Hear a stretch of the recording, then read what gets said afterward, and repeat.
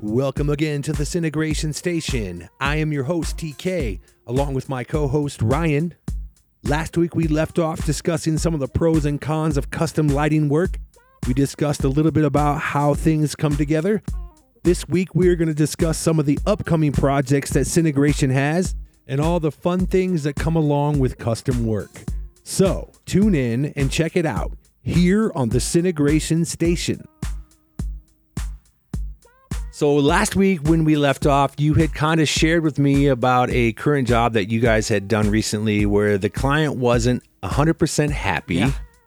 However, you came back to the drawing board, you sat down with the team, you guys devised a couple of different solutions to the issue that they were having, and you ended up making them a customer for life, right? Yeah, and I actually just heard back from those clients. They love it. We're doing a photo shoot of their house soon for a publication. So A photo we're shoot? doing a photo shoot of it. Really? Yeah, so we're setting up a meeting. I think it might have even been this morning to go take some photos. We did a really cool project for them, and that landscape lighting project was an add-on that turned into us ultimately changing out some fixtures, and now it just looks super clean. So it was Nice. Yeah. So basically what happened was you guys came up with the plan, and this is for the outdoor lighting, pathway lighting plan, because you guys had already done a plan inside. The husband gave you the go-ahead to do it. You guys came out, you started installing this new pathway lighting. The wife saw it and was like, I don't like that. I want to do something different. You said, no problem. That's what we do. So you went back to the drawing board. You came up with some new solutions. I guess new fixtures is what you guys did. You guys came out, you installed the new fixtures, and that was one of the options that you offered that she really liked. And we did do a few options, and that's because we want to make sure that we're not just pigeonholing somebody in a decision. Right. We want to say, what style do you like? And then we'll really Custom get into work, right. what looks the best and what's the most applicable for like that location of where they want it. Absolutely. It's just a really narrow sidewalk. It's kind of near the downtown Denver area. And it's just tight. So you want these little small fixtures, and that's really what the project deserves. So now it just looks perfect. And they gave you raving reviews, which I love because, again, that is, at the end of the day, you're wanting to make your clients absolutely happy. And it's awesome to hear. And so we're talking about this summer and how it's been crazy. So have you had any other jobs this summer where you've had to come up with solutions to issues that you like encountered during the install or the process of what Cinegration does? Yeah, there's always some little quirks in the process. And more in particular, I'd say that we had a couple issues with motorized shades on a couple in jobs. Oh boy. And we do Okay. a lot of motorized shades, and I would say it's surprising if there's not some issue. And Okay. it usually relates to construction materials. Sometimes the walls are kind of not straight, could be a little bit tweaked, which can make us look bad because we're installing a shade on a crooked wall. It's like, it doesn't work. It's like, your wall doesn't work. Oh, wow. But there's solutions to that. So we add shims, or we're able to adjust it as we need. But we had a particular job where we had these integrated shades inside the pockets of ceiling. So, you're looking in a room, you just see a shade come out of the ceiling. Essentially, it's not like there's this big bulky thing on the wall that a shade comes out of. It's a really cool integrated solution above a window. And the shade just didn't fit. So it was the pocket was too small. The pocket was too small. It was, And that's not something that you guys did. It was the builder who just didn't build it to spec. it was like just too small. Almost if they used the wrong sheetrock or something like that, but all the other pockets in the project were fine. Okay. So we run into these issues, and at the end of the day, it was just kind of just muscling it in there. It did fit. It was just extremely tight, and that's the stuff we deal with as home technology professionals. We're also dealing with arduous construction-related tasks, and it's this weird hybrid of construction and technology intertwined in our installation practice. Which is, I think, something that everybody, when it comes to multiple variables as far as getting things to work together is in unison, you're always going to have something that's not going to be working the way that it should, or your expectation of the pocket was, hey, this particular size of shade is going to fit, and it's going to fit nicely, and you physically get there, and now you're like, hey, this isn't working. Yeah, and it's a 14-foot, wide shade. Maybe it's 10 Are they foot heavy? tall. Oh, Or yeah, are you need two people for these. It's a substantial piece. The end product is amazing, but it is a piece of hardware. It's essentially like a beam that you're putting up Okay. there. Not as heavy, but you get it. Sure, absolutely, yeah. And it's funny because it's not only the fact that it's heavy and that it's, like you said, like you have this custom plan already put in place, and now you're there to, to execute that plan, and then you run into this issue. You're like, what do you do? Get like a saw and just cut out part of the wall, or like in this instance, you said you guys just kind of muscled it in there, and so we were able to, it worked. Yeah, get it in there with a little just get in there and get it done. Sure, and the crux of this is in a primary suite. So the owners are moving into their house, and now we want to get shades installed so they could sleep. They have these beautiful floor to ceiling windows, and it's hard to go to bed or even feel like you're in the privacy of your own home when you don't have motorized draperies or shades. So we became a pretty crucial part of the project to make sure we could get it done. And that's awesome. And again, back to last week, we talked about standard. And I think that, the standard of what you do, because even in this instance that, you have to, take more time to do it, right? Let's say, if you bid the job at X amount of hours as far as your labor goes, and then you have to come in and spend more time than you expected on doing something, but that it wasn't an issue that you guys had created. It was the builder's issue. I'm so glad you brought that up. Like that is the kind of a big decision in companies like ours is how does labor work? Because you run into issues. Do you eat the cost of labor? Do you detail an explanation to a client of here's what wrong? We didn't make this, our fault. Some people don't necessarily want to hear that though. So it's a little bit of a, kind of a dance with understanding how you're applying labor to a project and what overall expectations you provide to a client up front. It gets messy when you just start adding, it costs this much now towards the end of a project. It seems a little shady. So we try to bring those things up front if we know there's an arduous task, or if, something unrelated happens, it would have to be a change order. Yeah, and I think in business, it's going to happen. Like it's doubt. inevitable that you're going to, I have a friend who has been a professional painter now 20 plus years. Sure, he's seen a lot. One of the biggest things that he runs into is a client will hire him, say, I want to paint this room. It's a big room, 15-foot ceilings. I want to paint it this color. And the tone of the color initially is, a certain tone, right? Or a certain, hue or whatever. And then they get the entire room painted, and then they look at it and they go, no, don't like it. And you're like, okay, why didn't you stop me on the first wall? So TK, I think this is makes my brain fire when I hear this, because the idea of lighting is how you perceive color too. Right, absolutely. So I actually think that what you're bringing up, it might have been in daylight too, but depending on what they did with lighting in the room could have made or break, what the color the way it's displayed. It is crazy how much you could change a room based on the type of lights. A blue could look green, a purple could look red. It's kind of crazy. So in that instance, if we could have put different lights in, maybe it would have looked perfectly acceptable, which is kind of funny to think about in hindsight now. And I'm glad that you segued to that, because that's where this went. Oh, yeah. This was daylight. Okay. She's like, I don't like it. I don't like the color on the walls. I don't like the way that it was, I think it was even a semi-gloss. Okay. So it was actually kind of shiny, right? Okay. So this is like a new build on this house. And that night she calls him, and he's telling me the story. That night she calls him and she's like, so I looked at the room again, because they hadn't moved into the house. It was like a new build. So they were, and he was painting the entire interior of the home. So this was the biggest room. And so they wanted to start there and then move to the other rooms.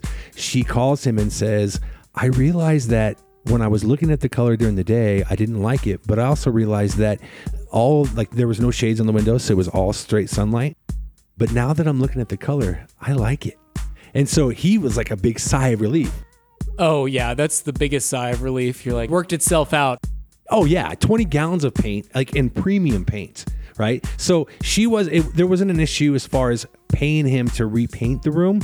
It was just physically the time, and he's already thinking, okay, if she wants to change the color of the paint, is she going to want to change it darker? Because then if she changes it darker, then it's going to change the amount of layers that he has to put on, so on and so forth. But yes, the lighting was what. So she's like, oh no, I like it now. I realized I needed to put shades on the windows, and I think that I will like it better with like art on the walls. They should have called us. We could have done the whole thing. Touche, right? Yeah, right. So you run into that issue. It sounds like you guys run into the issue too, where you might install something initially and the client might not like it per se, and then you give them a day and they come back. Have you had that issue at all this summer? We like to call it the bake-in period.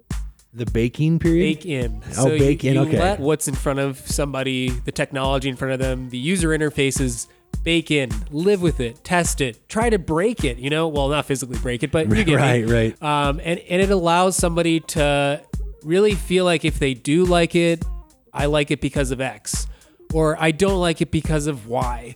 And it breaks down the perception and the subjective nature of what some people hold on to as to how should it work.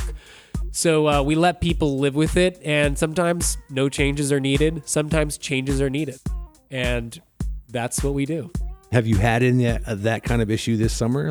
We've definitely adjustments. One of the big things is lighting scene adjustments. So as the times change and we commission a project in the winter and it becomes summer and the days are longer, maybe we need to work with them to do updates to lighting scenes, time of day, or change it to astronomical settings so it actually goes with the time of when the sun's down or the sun's up. So little details like that we dial in with clients that just want to make it better, or things that they didn't recognize initially that they wanted us to make sure we could change on the project.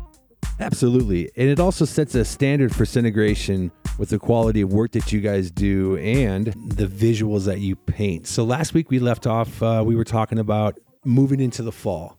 You guys have a huge job coming up, and it's something to do with LED lighting and Halloween. What do you have on that? Those are 2 points that it is about, and more.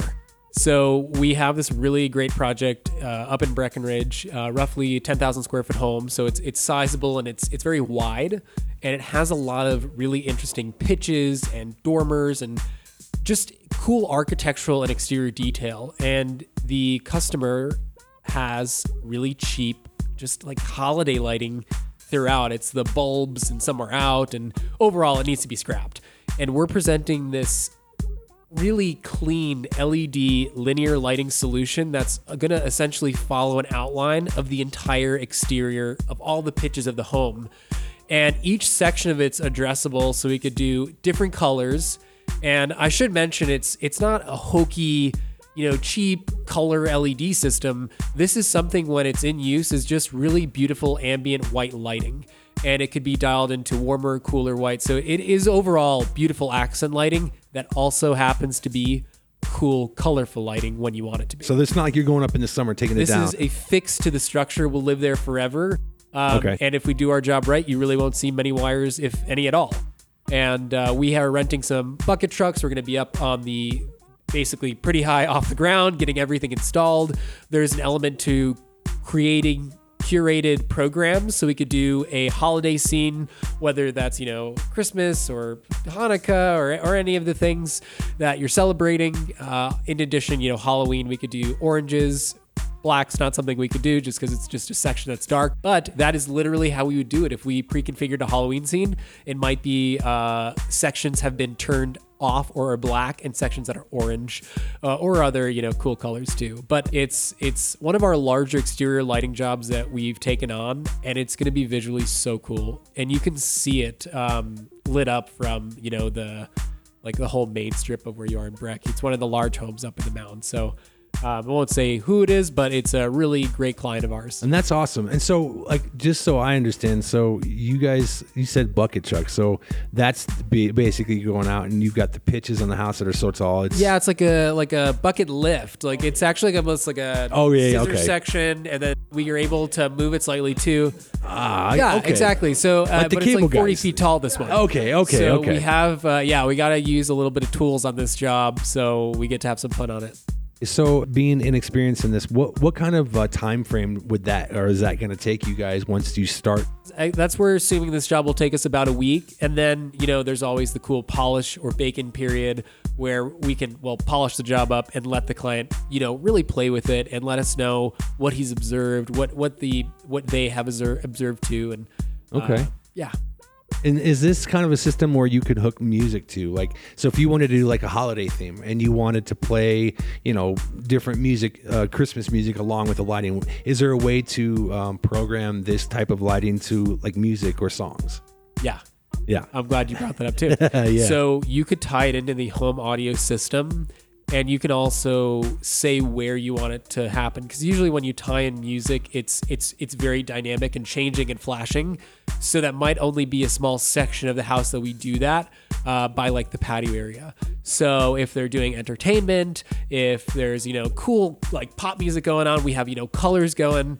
And yeah, we can achieve that. And we also have the lighting shining down. That way it's still staying in compliance with dark sky, so we're not doing any unneeded light pollution up and out of the home. We have it all cascading down towards the way that you design it, right? Because you could just throw lights up and they shoot every which way, and then the neighbors are like, shut your lights off. Yeah, and this is an ordinance thing too. So Okay. we're pre-planning to have it set at a certain dimming level after a certain time of day or night. So it's there's levels to this too. HOAs are real, so we got to pay attention to those That things. is true. And sometimes we work with communities too if they're wanting to change policy or something like that. We were able to provide documentation of what a system would look like. Right, which is important because we just talked about how, going out and doing a job and then, you get everything installed and everything's working great. But then especially with HOAs, because some HOAs are very particular and they can be really difficult to work with at times when you're, as simple as putting a flag in your front yard. So if you're putting up a lighting system and somebody's like, hey, wait a minute, you didn't pass the HOA, protocols. I had hedges too big when I was in Florida, and I almost feel like Florida is like HOA haven. Like every community is an HOA, and a lot of them are very opinionated. Right. So we got a couple letters for various things. Okay. So this house that you're working on now, not that again, not knock on wood, right? Because you want every job that you guys do to just flow seamlessly. So let's say one section of the lighting, let's say we're to go out. Like, what would be a solution? Client calls you middle of December, says, hey, I noticed one of the pitches on my house. There's one section of lighting and it's just not working. What is a simple solution for something like that? I'm going to nerd out for a second, explain what infrastructure is in place, and that will let you know how easy it is to determine what's actually wrong with it. Because if a section's out, there's two things happening. How it's designed is there's exterior outlets throughout the house on the exterior, which is part of the house currently. So we have these, think of it as like literally zones, these powered outlets. And next to the powered outlet, we have a DMX decoder. Basically this piece that is allowing communication to tie into the lights, but not powering them. It's specifically meant so it can add it to the system, that section. Okay. So we have two things happening. We have power and communication to each of them. And the communication is daisy chained between all the lights. So they basically jump, but the power's localized. So we could basically make a determination, is there a break in the chain? And if there is, a lot of the section would be off. Or is there a power issue and we might have to reset possibly a GFI that is an outdoor, duplex outlet. Right. So in my mind, it's either somebody broke our Cat 6 cable that's between our DMX decoders, or someone's power outlet is done for. Or there could be a defect with the LED strip lighting, but that's probably the least likely of the two. So technically, like, you go out and you troubleshoot the problem. Now, we had talked about in previous episodes, I believe it was Control 4, right? Was that the software that runs the hardware? Is that the same? Is that the same thing that runs the LED, the Control 4? Is that in this project? We are doing Control 4 integration and overarching control of this LED DMX lighting system. That sounds really advanced. So, client calls you, says, hey, I got a section out. Your team goes out, or one of you goes out and says, okay, this is the issue that you're having. And so let's just say you said somebody cut the Cat 6. Is that a simple solution, like to replace that wire? Or is that something that you have to go out and spend an entire day redoing? Or I think we could probably add a jumper wire and make a connection. If like something got severed, we could probably just add some sort of jumper or, termination. Because I think two ends. for me, like I know when I spend a large amount of money on a project or something like, and there's a lot of variables that play a role. What I like to know is like when there's an issue and like you said, you centralize like one section, there might be 4 different reasons why that one section is not working, but you're able to go out and troubleshoot that one section and figure out pretty quickly why it's not working, whether the strip is bad or you have a cut cable or you need to reset a GFI. But what I like to hear, and I think people in general like to hear, is that you're not just going, I don't know what's wrong. No, never. Let's be honest. Like that again, back to standard. Yeah. When you talk about standard, when it comes to, building a custom plan for somebody, and in this regard, we're talking about lights, someone says, hey, I'm going to pay you X amount of dollars to do this. And the expectation is, okay, cool. Well, in the event there is an issue, the solutions that we can figure out why this is doing this or why it's not working or whatever is boom, boom, boom, boom. Or as somebody that, likes to purchase things and wants them to work right. Because the one thing I will say personally, and this is just me, is when something doesn't work and it should work, I get really frustrated quickly and I want to bite the person that sold it to me's head off. Like, bro, I paid you all this money. Why is this not working? Have you had that issue before where clients just, before they kind of let you figure out the solution, they kind of bite your head off? Is that something that you dealt with? Yes. And it happens, there's, and some of it has to do with timing. If you have a party, like that's of the utmost importance. If your AV system isn't working, but also technology can be temperamental. There are instances where hardware just breaks and it's outside of our control. And there's things that you could do to, prevent that, which is making sure that you have the latest and greatest hardware or upgrading gear as suggested by your integrator. So I recommend paying attention to times where we recommend upgrading hardware, because more than likely it never will have an unlimited lifespan. You need to take care of your hardware and you need to update it.